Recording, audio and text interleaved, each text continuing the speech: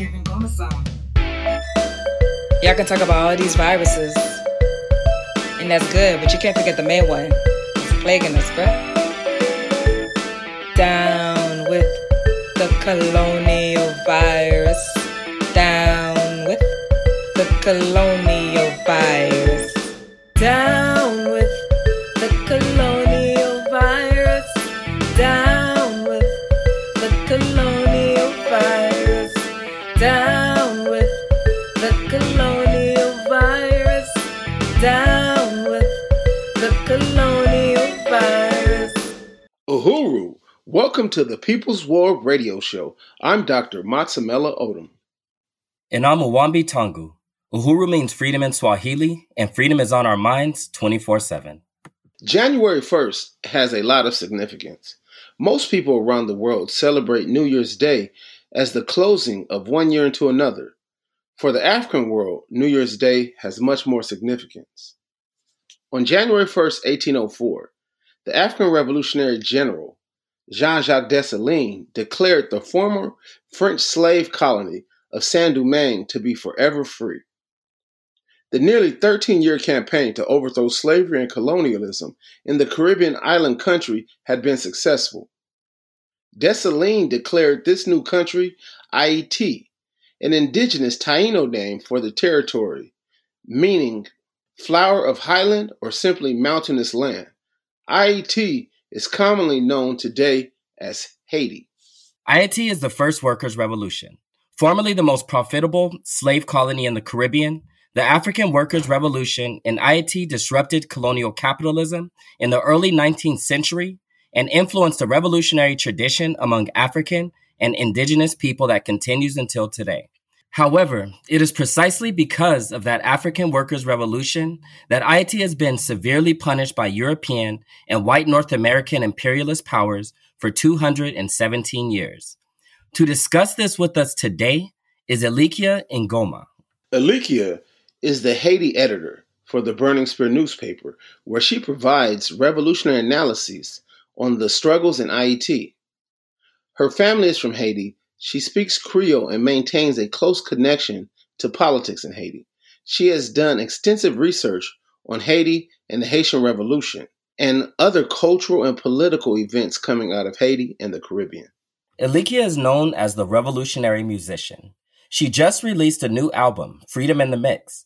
Elikia's recording, Colonial Virus, serves as the intro and the outro music for our very own People's War radio show. Welcome, Elikia. Uhuru. Thank you, Dr. Matsamela and Comrade Mwambi Tangu, for inviting me. Uhuru. Uhuru, Elikia, this weekend many people in the African world celebrated January 1st, Haitian Independence Day. As noted, January 1st, 1804 marked the conclusion of the African Revolution in Haiti.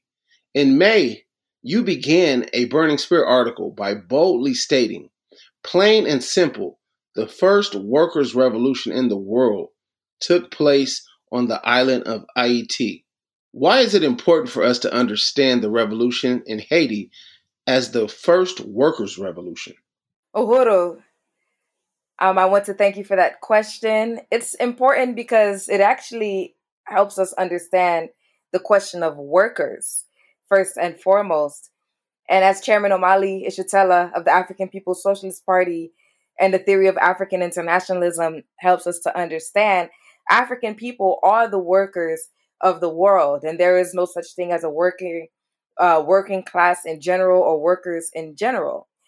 And a lot of time when people talk about the workers' revolutions, they talk about the revolution of Russia, Vietnam, China, but African people were the first to have a workers' revolution. And the African revolution that we speak of is the revolution of Haiti, which often gets ignored altogether when you talk about the history of African people because of what it represents to the struggle of African people today.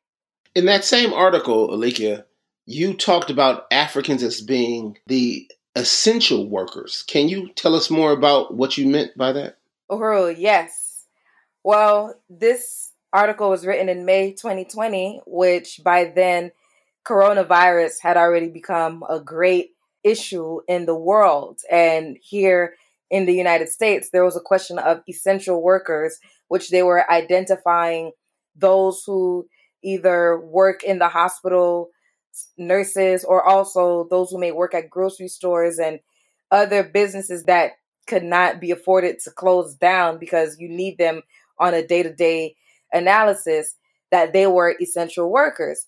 And again, to bring back the definition of workers, African people are the essential workers, because if we understand that it is workers that provide all of the value that exists in the world, and African people are the working class of the world of any type, whether it's picking fruit to the person who's at the cash register at a grocery store, or shoe shining, or barbers, or any type of profession you can think of, including the colonial enslavement of African people. We have always been the workers. It's just that we don't work to provide for ourselves.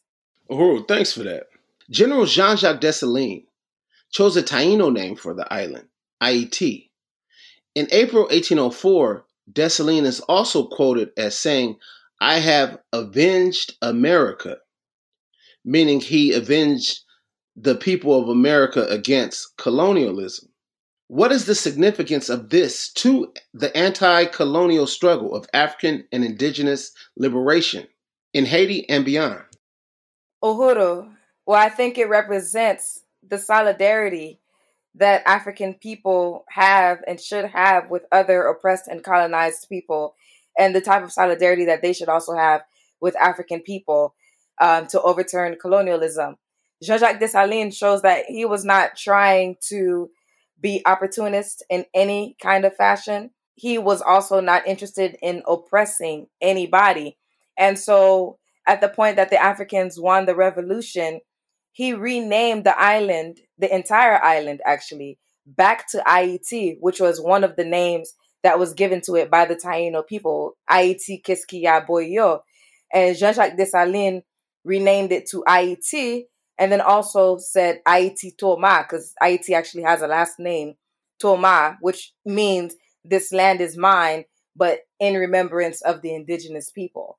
That is an example of what colonized and oppressed people should be doing right now as we overthrow colonial powers. Uhuru. Uhuru Lika, I also heard that Haiti played a major role in other anti-colonial struggles. Can you talk about that at all? Uhuru, yes.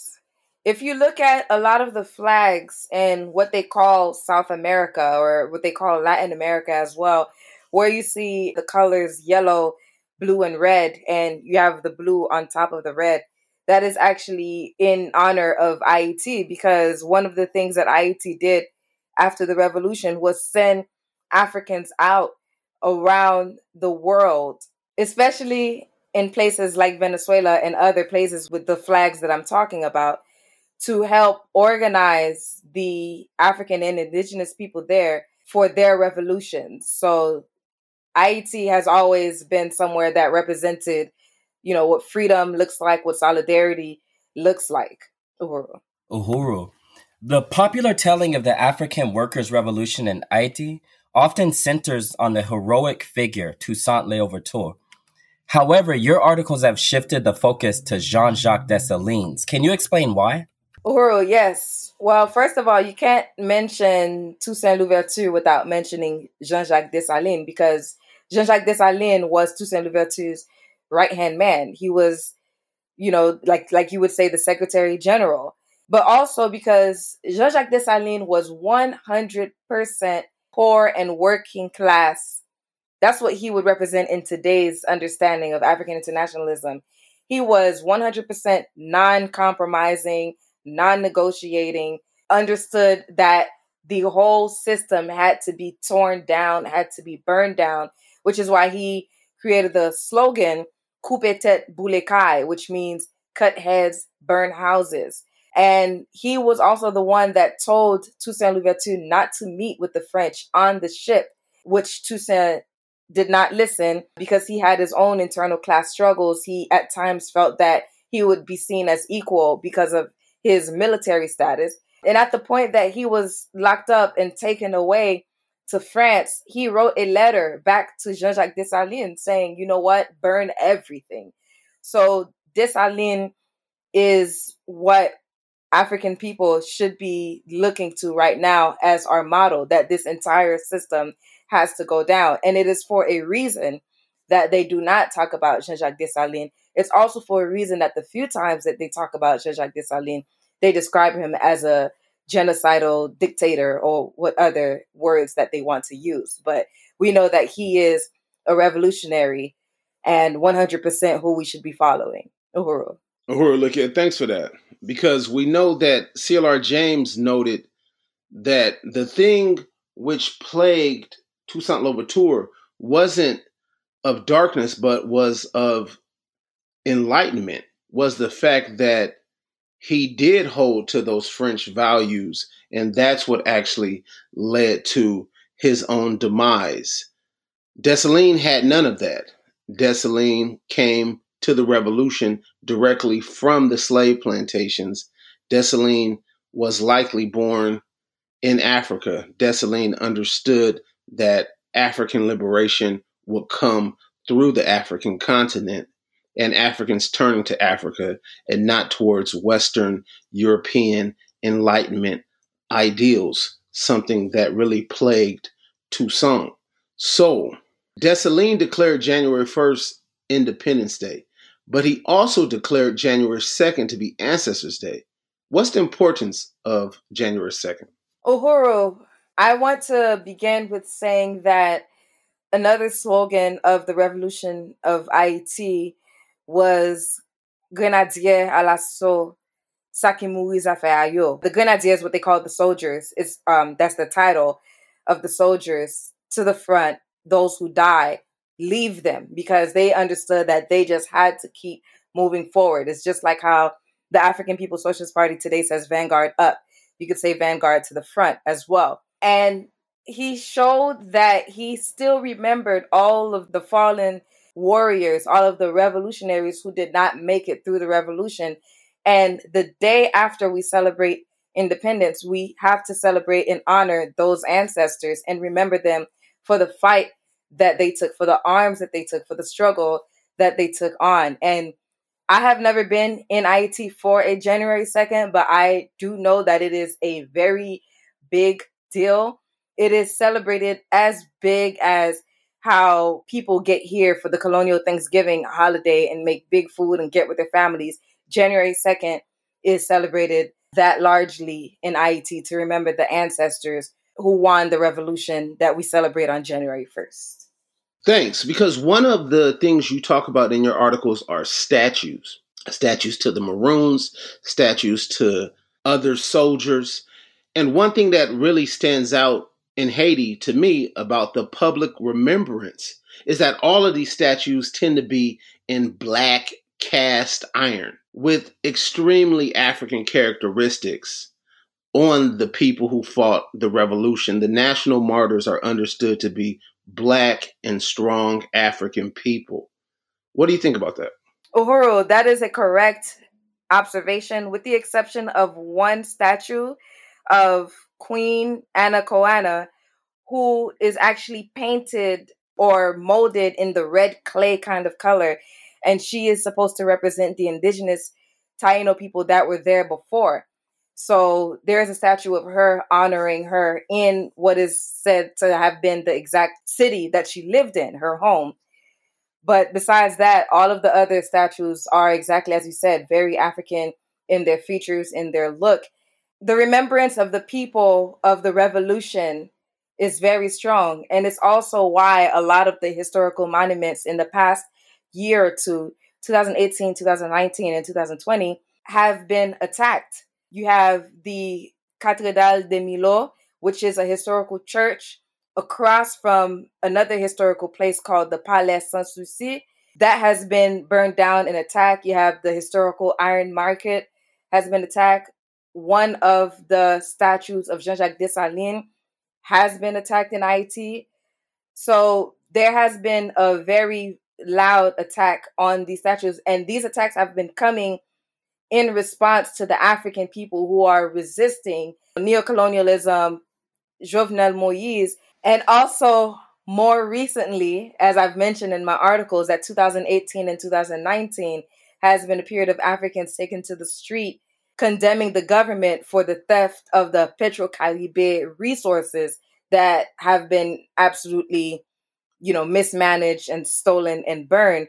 So you are now seeing attacks on these same historical monuments as a way to combat the resistance of the people. But the memory is still there, and it actually only fuels more resistance when you attack who the people have been taught and grown and learned to love and remember and honor, and to say that we are doing this in the name of Dessalines and all of the other historical figures.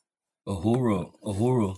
And we also know that Dessalines put forward a very unique and revolutionary constitution. What can you tell us about the constitution that Dessalines put forward? Uhuru, I have an article for the Burning Spear newspaper which talks about the revolutionary and progressive character of Jean-Jacques Dessalines' 1805 Constitution of Haiti. And in his constitution, he completely denounced France and French dominion, which I actually talked about that in contrast to a constitution that Toussaint Louverture developed, which Toussaint never declared Haiti independent. He declared that Haiti would be free, but he never claimed independence. And freedom, according to how Toussaint Louverture defined it in his constitution, meant that the French would still oversee Haiti. But Dessalines completely said that we have no ties. He made everybody swear to have no tie to France, period. He also said that he would not go into the other neighboring islands and the neighboring countries and try to rule them. He said that they will be free to rule themselves and live how they are. We are, again, not interested in oppressing anybody. And there are also some other human characteristics that he gives in the constitutions, such as saying that there is no such thing as an illegitimate child, which is a child that people would consider illegitimate because they're born outside of marriage. That in order for a man, in his words, a man to be considered a Haitian, he would have to be a good father, a good husband, and a good citizen of the society. So he really just upheld what it meant to be a human and what it meant to be a part of society and what it meant to be a Haitian, which we can say what it meant to be an African person, because all of those are consistent with who African people are. Uhuru. Wow, that's pretty profound. That's what we call in the movement the genius of the African working class, especially the idea that no child is understood as illegitimate.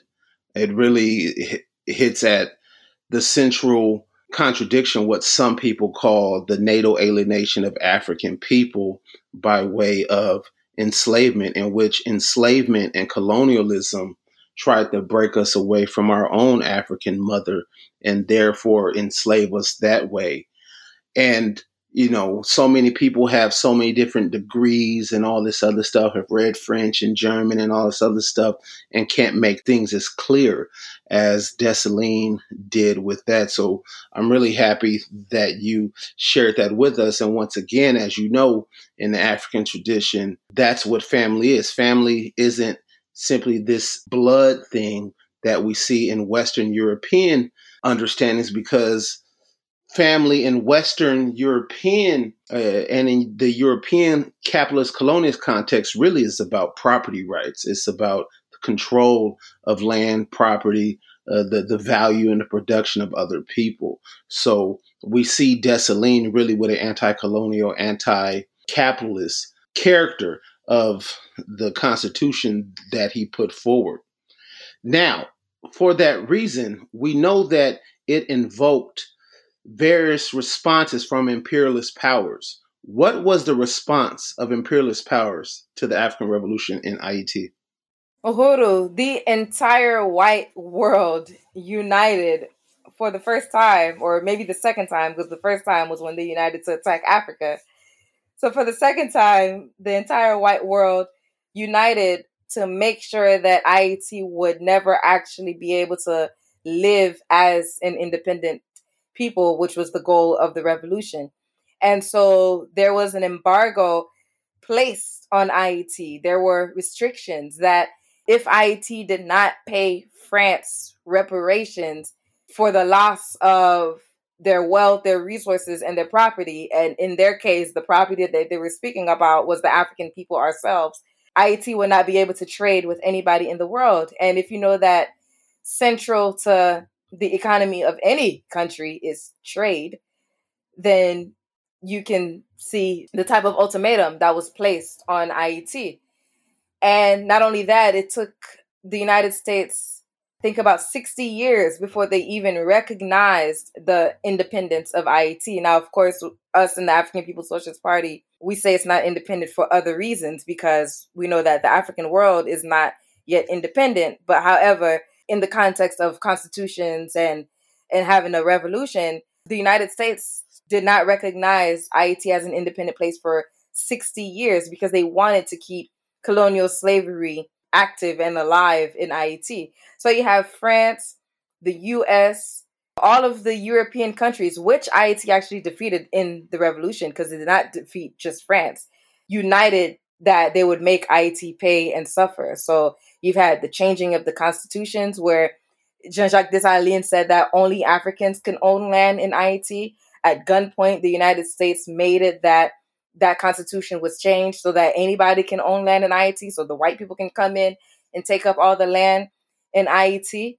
You had the question, as I said, of the embargoes. You had other tariffs that was placed, like on the rice, forcing the people of IET to not eat the rice that we grow locally, but to take some rice from the US. You had the question of killing off the pigs that were indigenous, the black pigs, the indigenous pigs of actually that date back to since the Taino people were there. You know, just everything they could do to affect us economically, and the question of food, the question of nature, the deforestation of the land, planting all those trees in the Dominican Republic, every type of attack that you could think of till this day exists because of the revolution that took place and what IET represented to the world. And because of what IET represented to the African world in terms of being a beacon of hope, they had to make IET pay for that. But also what IET represented in the struggle against capitalism, because that revolution has been the greatest threat against capitalism. Uhuru, can you talk about the financial relationship between IET and the colonial world? Uhuru, yes. I can say that the relationship is pure exploitation. And it began with what I talked about with the Africans in IET having to pay France reparations. And that continues today in the people's struggle against the International Monetary Fund, the IMF, which has its hands all in the way the economics of IET is run. And I kind of just mentioned Petrocaribe earlier. I want to deepen that just a little bit. And to say, you know, as far as that struggle, that is the most immediate struggle that the people have been going through and are still going through right now, where in 2018, the cost of gas, you know, gasoline skyrocketed in IET. And in a place like IET where you don't really have electricity, gas is central to everything. You know, you're talking about even the kind of lamps you're using, you need it to cook. Obviously, you need it for your car, and just everything that you can think of revolves around needing gas. And the cost of gas skyrocketed, which led to the African people taking to the streets to resist. And the reason why the cost went up was because of the IMF instructing the government to raise the prices so high. And then afterwards, it was revealed that the reason why those prices went so high is because the government had, you could say, lost billions of dollars, which lost really means stolen. Billions of dollars that they had, which was to build infrastructure and institutions in IET. And this is what explains the struggle about the Petrocaribe resources, which is where Venezuela was selling IET gas at a fraction of the cost. They were selling it at 60% of the total cost, and the remaining 40% was for the government to use to build institutions and infrastructure. Well, that was not done. The money was completely blown.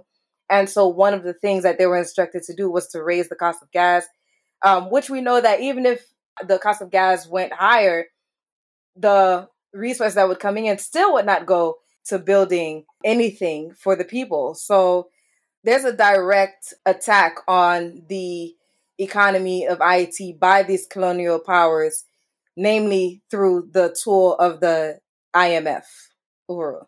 You are listening to the People's War Radio Show, produced by WBPU, Black Power 96.3 FM in St. Petersburg, Florida. Our guest today is Elikia Ngoma. Elikia, you come from a family of musicians. In Haiti, your family's name is Ngomar, but in the Uhuru movement, you are given the surname Ngoma. Can you tell us the significance of the story of how you got the name Elikia Ngoma and how it relates to your own family history?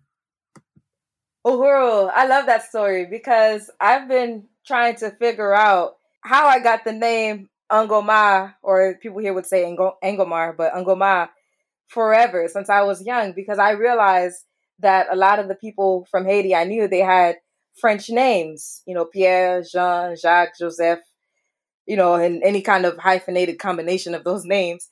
And my name was always Ngomar. And whenever I had substitute teachers that were from the continent and they would look at my name, they would always freeze, and I would know that it was my name that they were looking at, partly because it was first, it starts with an A.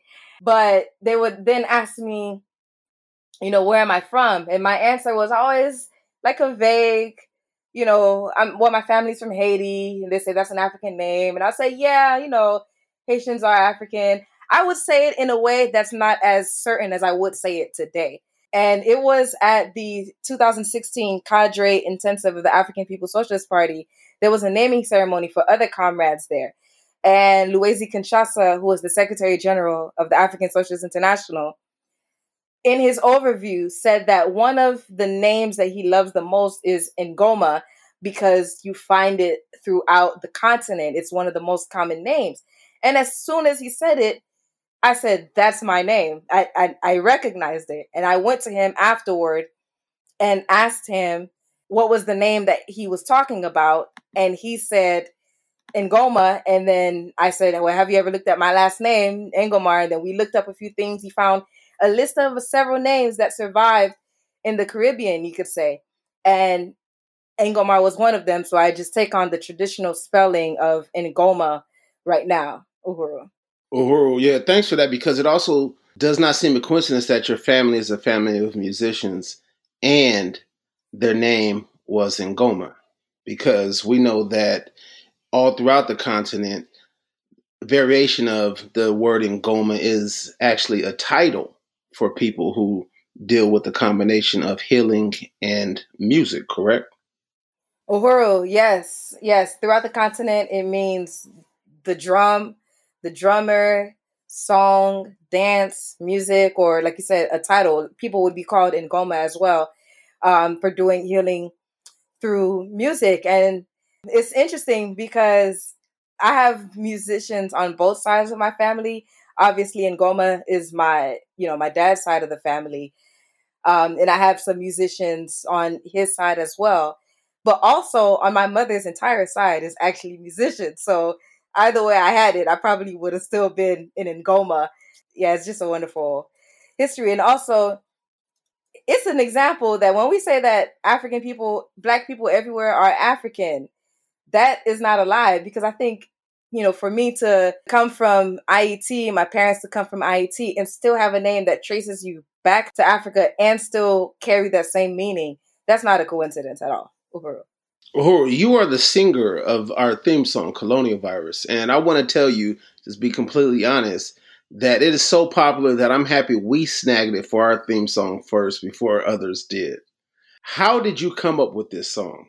Uhuru, I came up with this song February or March 2020, where in a meeting with Chairman Omali Shatella, this was at the beginning of coronavirus. He said, everybody's talking about all the death that's coming and all the jobs that people are losing. because of this virus, but nobody's talking about colonialism in that virus. And as soon as he said it, in my head, I said colonial virus, just like that. And so after being in a few more meetings with him and hearing him say that, I understood that he wasn't just talking about coronavirus as colonial virus. He was saying, colonialism is the virus. So I created that song partly through my own venting and frustration and being tired of it already, and wanted to define colonial virus as more than just coronavirus, because by the time you get to the bridge, you start to realize that I'm talking about more than coronavirus. When I say COVID-19, that's colonial virus, Ebola. Then I talk about gentrification, mass incarceration, attacks on Black women. I start listing other things that are colonial virus. You actually just released a new version of it, so let's go on and take a listen.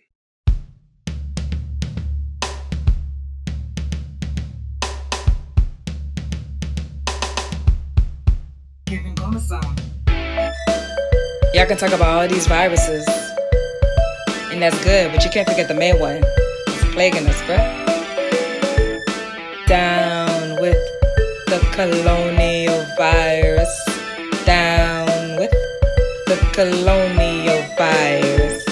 Down with the colonial virus. Down with the colonial virus. Down with the colonial virus. Down with the colonial virus. Colonial virus is why I can't live. Colonial virus is why I can't breathe. Colonial virus, yo, that thing gotta go. We don't wanna have to deal with this virus no more. Down with the colonial virus. Down with the colonial virus. Down with the colonial virus. Down with the colonial virus. The colonial virus is why I'm poor. The colonial virus keeps me at war. The colonial virus, yo, that thing gotta go. We don't wanna have to deal with this virus no more. So we say down with the colonial virus. Down with the colonial virus. Down with the colonial virus. Down with the colonial virus. COVID-19, that's colonial virus. Ebola disease, that's colonial virus. HIV, that's colonial virus. Jovenel Moïse, that's colonial virus. Domestic violence, that's colonial virus. Sexual violence, that's colonial virus. Horizontal violence, that's colonial virus. State violence, that's colonial virus. Gentrification, that's colonial virus. Mass incarceration, that's colonial virus. Deportation, that's colonial virus. The need for constant inebriation, y'all, that's colonial virus. Attacks on Black women, that's colonial virus. Attacks on Black men, that's colonial virus. Attacks on Black children, that's colonial virus. We can't take no more of this colonial virus. We say down with the colonial virus. Down with the colonial virus. Down with the colonial virus. Down with the colonial virus. Down with the colonial virus. Down with the colonial virus. Down with the colonial virus. Down with the colonial virus.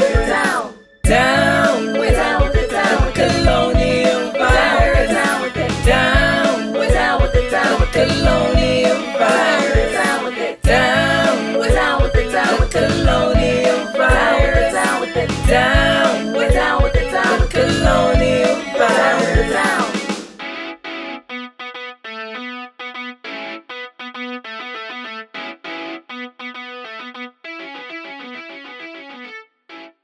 Yeah, I really, really love that new version of the song. And we know that you are so meticulous that this might be like the 15th or 16th version of the song that you've actually created. So, and I think we might actually be coming out with another one pretty soon, Alicia. So I'm just going to check my email. All right. So, but you actually taught yourself how to mix music during the COVID-19 quarantine. Can you tell us a little bit about that? Yes, and you're right. There are quite a few versions of this song. I started to learn how to what they call beat making in 2019, and in 2020, I said, you know what, I want to take this skill, to completion. So in addition to the articles that I'm writing and the other work that I do for the African People's Socialist Party, I set time aside and watched countless of tutorials and worked on, several songs until I could really understand what it means to mix and master a song, to bring it to life the way it needs to be, because the way a song sounds plays a big role in how people understand and like the song. Meaning you can have a good concept, but if it doesn't sound exactly the way it needs to sound, it may not get the kind of feedback that it deserves. On December 25th, you released a new mixtape entitled Freedom in the Mix. If people want to listen to it, where can they go? They can go on YouTube and type in Elikia Ngoma. That's ELIKYA space NGOMA. It may also say Bravery, BR.A.VERY. Same thing for SoundCloud and Bandcamp. And just type in either Elikia Ngoma or Freedom in the Mix on one of those three platforms, and you will be able to listen to it. What's the meaning of the title? It holds a few meanings. One of the meanings is that each song actually has a speech in it. So that is the freedom that is included into the mix. Another meaning that it has is that when you listen to the entire album, no two songs are the same genre. There's one that's gospel, there's one that's folklore, there's one that's Rabodai, there's kompa, there's soca. And the third meaning is that even within each song, I am playing with different genres. So that is to say, the folklore one has sounds of like Catholic, what they call liturgical music. I'm mixing that up together. Or the soca one has dance hall in it. The Afro beats has soca in it. I just took the freedom to really mix different Black genres together. And of course, putting the words of freedom in them so that any African can hear any one of those songs and find themselves in it. You can pray until you faint, but if you don't get up and try to do something, God is not going to put it in your lap. And there's no need of running and no need of saying, honey, I'm not going to get in the mess.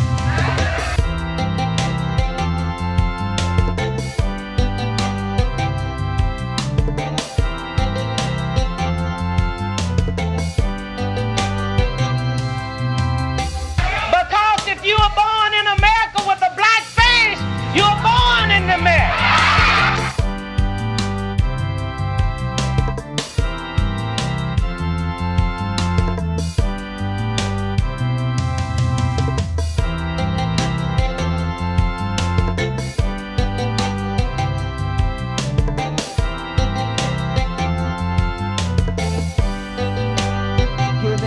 Giving Goma some.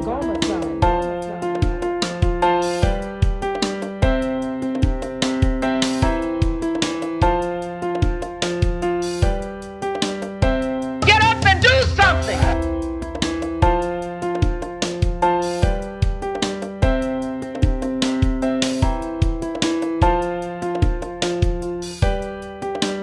Do something. Do something.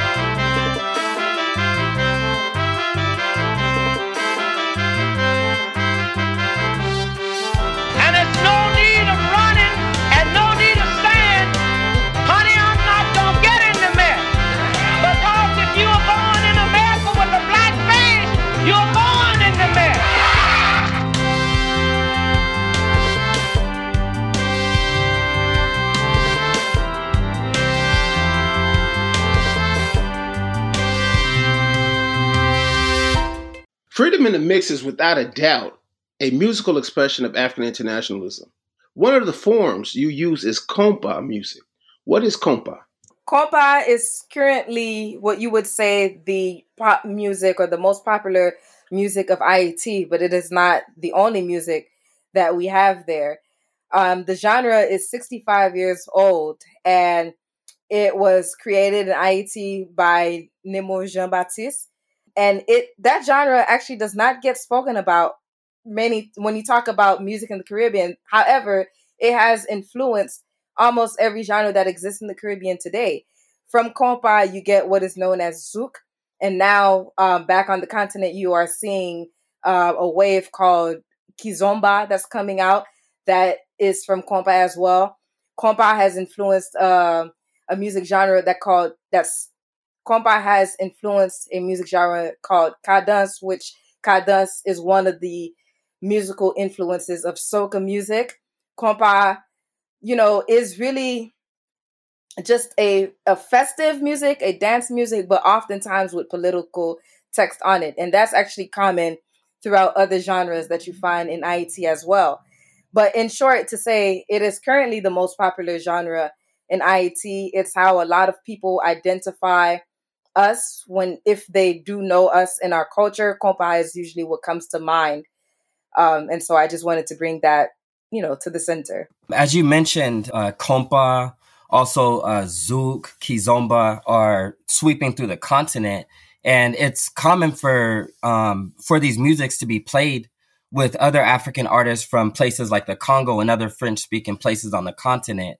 I remember, basically putting together a party where we were playing compa, and there was artists that were like Lingala artists as well. And I think it's really dope how, right now Afrobeat has been blowing up around the world, and it really highlights artists from around the continent who speak a vast array of languages. But it's really dope because it's still, uniting Africans through culture. And it's good to see that happening, as African culture is growing and uniting, as African resistance is increasing on the globe as well. On track 6 of Freedom in the Mix, you state, "Do not tell me Haiti is poor if you do not tell me why Haiti is poor." Can you tell us what you mean by this? Yes. That song, actually, the genre for that song is actually compa. So that is the compa song on the album. And the title of that song is Padi Maiti Pov. And it's a part of a longer presentation I was making for the African People's Socialist Party, where I was talking about the war of ideas. And so I was given an example of saying how the media puts ideas in people's head, even in the way they report news. And when they talk about Haiti, even if they want to say that an earthquake happened and we lost X amount of people, they have to say Haiti, the poorest country in the Western Hemisphere, has, had an earthquake. And because they're the poorest country in the Western Hemisphere, this many people have died. That's how they would report it. And so I'm saying that don't tell me Haiti is poor if you don't tell me why Haiti is poor. And they're not going to tell you that Haiti is poor because of the embargo that I mentioned earlier. They're not going to tell you that Haiti is poor because of the ban that white power imperialists have formed to keep IET impoverished. They're not going to tell you that Haiti is poor because they have people in the Haitian government that is working with them to help them steal the resources from IET. Because if they do that, then they have to admit that the role that they play in it. But they will just tell you that IET is poor as if it's something that just existed out of nowhere. So that's what that song is saying. Ici, n'importe le a parlé d'Haïti. Mot pour mot, yo dit Haiti, the poorest country in the Western Hemisphere. Haïti, pays qui pi pauvre dans l'Amérique. Ça sont l'autre gens yo kan dit tout, right? The poorest country in the Americas. Giving comme ça.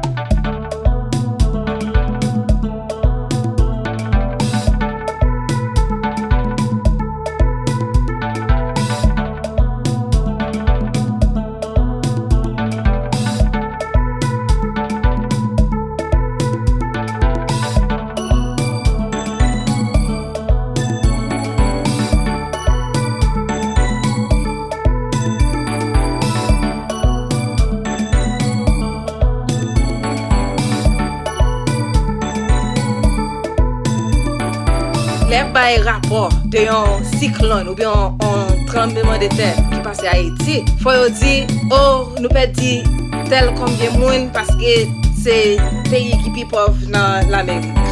Right? Mais faut penser pour qui ça yo dit ça chaque fois.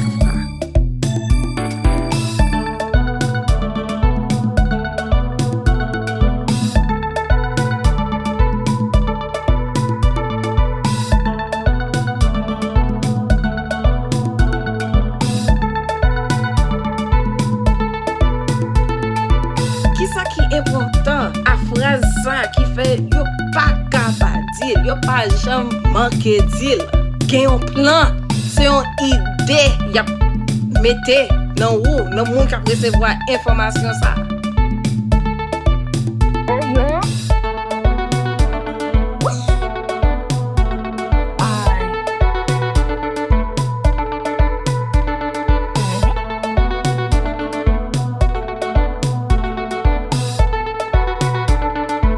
Baby, mais comment?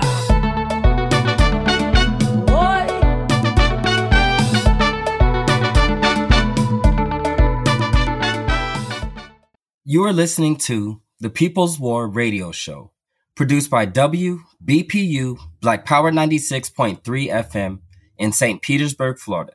Our guest today is Ilikia Ngoma. Uhuru Ilikia. Now let's talk briefly about one of your more recent Burning Spear articles. Recently, you reviewed the film Devant Je Lève. What is that film about? Uhuru, Devant Je Lève is a film that looks at the question of mental health, but through a very specific lens, which is as it arises in Haiti as a result of the conflict between Vodou and Protestantism or Christianity and the identity crisis that takes place in Haiti. And so the narrator, who was also the film producer, is Jessica Geneis. She is actually looking at that question and uses her own mother and her mother's personal struggle with mental illness as a way to focus it on one person, but is also looking at the society as a whole. In the article, you write about a plethora of things, including voodoo. Known as the median in the revolution in Haiti, voodoo in the Maroon culture holds political importance in Haiti. Can you tell us what is the importance of the African identity and culture to anti-colonial and anti-imperialist struggles in Haiti and throughout the African world? Well, in Haiti, as you said, Vodou holds a political significance. A lot of people in Haiti believe that Vodou is what won the revolution. As African internationalists, we don't necessarily believe it in that way, because we believe that victory was won because of the Africans themselves organizing, uniting, and fighting to win. But we do respect what Vodou is just as a cultural thing for Haiti. And the question of Maon as well, Maon Maonage, which I talked about in one of my articles for the Burning Spear, which in Haiti, the question of Maon was to be hidden, but it was also not hidden out of cowardice. It's just more like strategy. Sometimes hidden in plain sight, as in an African could be talking to the French and the answer that the African is saying is not the answer that the African means and that other Africans around them is understanding. You know, that's a very Maon type of thing. And also there were those that literally hid, you know, in the mountains and certain other strategic places to forward the revolution. So as far as the question of identity and culture as an anti-colonial and anti-imperialist struggle, well, we know that one of the things of colonial slavery is that they have completely attacked us on every form, not only physically, but the changing of our names, the changing of our traditions, the changing of our beliefs. All of that is an attack on our identity and who we know ourselves to be. And so to maintain that in and of itself is in anti-colonial struggle, of course, you have to tie it to the broader anti-colonial struggle of revolution itself. And that, again, gets looked at in Duvanju Kaleve. And one thing I mentioned in that article, that a lot of people, if they are not of the culture of Haiti, would not think to see it this way, because the culture is a culture of Maonage itself, is that it's a bigger question than if someone practices Christianity or voodoo. As I said in the article, there are certain things that are everyday occurrences for African people in Haiti, including how someone would throw a bottle away after they drink from it, or, how they use the restroom, or if they're combing their hair and they have to throw the hair that's in the comb away. Very little things that may not hold significance that people do as a result of voodoo, even if they are not aware of why they're doing it. If someone is a Christian or even an atheist, and they start to learn that level of how integrated voodoo is in the culture of Haiti, that can really cause some internal conflict, because it is literally everything you know about yourself, even the little things that you do without putting thought to it. You are listening to the People's War Radio Show, produced by WBPU Black Power 96.3 FM in St. Petersburg, Florida. Our guest today is Alikia Ngoma. In the past 5 decades, multiple crises have caused migrations of African workers from Haiti throughout the Americas. Thousands of Africans from Haiti live in the U.S.-Mexico borderlands. What does that mean for the unification of the African nation dispersed throughout the Americas? Well, it means a lot in more than one way.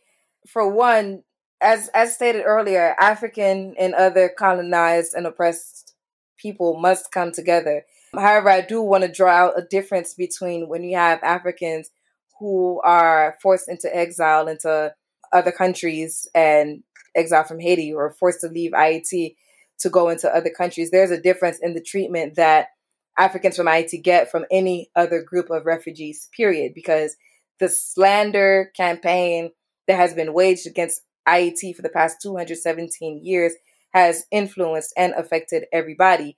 And so that is to say, even when you see Africans from Haiti in the Bahamas, in the U.S., in other islands, Turks and Caicos, as well as you said, the U.S.-Mexico borderlands, you have to understand that they are being heavily mistreated, because those same people have bought into the same narrative of Haiti that white people puts out.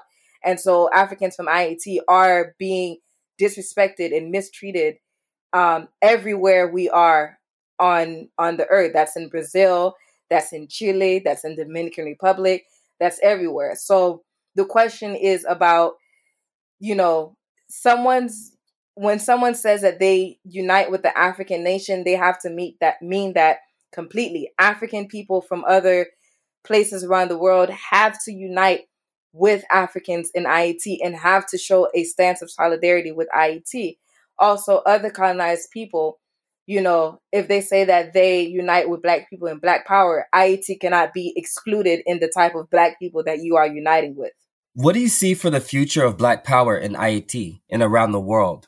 What needs to be done to build Black power in Haiti? Well, the future of Haiti is tied to the future of African people everywhere. That is what African internationalism teaches us. That's what Chairman Omali Yeshitela teaches us. That's what Marcus Garvey was beginning to teach us during his time of African fundamentalism, that it is not a standalone kind of fight.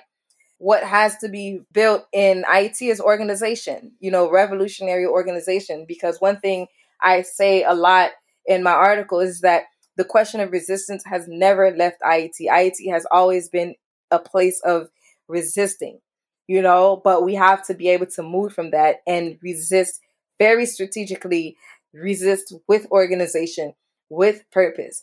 The spirit of the revolution, the spirit of Dessalines, that question, as we said earlier, is very strong in Haiti. So they understand that wherever oppression exists, you must resist against it. That is very clear.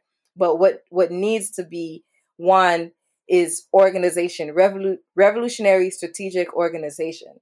And, that includes the International African Revolution that is being built by the African People's Socialist Party and the African Socialist International. And so with that, there will be victory for IET and victory for Africans everywhere else. Uhuru. You are listening to the People's War Radio Show, produced by WBPU, Black Power 96.3 FM in St. Petersburg, Florida. Our guest today was Elika Ngoma. WBPU is a project of the African People's Education and Defense Fund, a nonprofit organization whose mission is to defend the human and civil rights of the African community and address the grave disparities faced by African people in education, healthcare, and economic development. For more information on the African People's Education and Defense Fund, visit apedf.org. Episodes of the People's War Radio Show are available on the Black Power Talks podcast on wubp.podbean.com. For updates and resources to fight the coronavirus or to volunteer with Project Black Ankh, visit developmentforafrica.org. We'd like to thank our guests, Elika Ngoma, for joining us today. We'd also like to thank you, our listeners, for tuning in. Colonial virus is why I can't live. Colonial virus is why I can't breathe. Colonial virus, yo, that thing gotta go. We don't wanna have to deal with this virus no more. Down with the colonial virus. Down with the colonial virus. Down with the colonial virus. Down with the colonial virus. The colonial virus is why I'm poor. The colonial virus keeps me at war. The colonial virus, yo, that thing gotta go. We don't wanna have to deal with this virus no more. So we say down with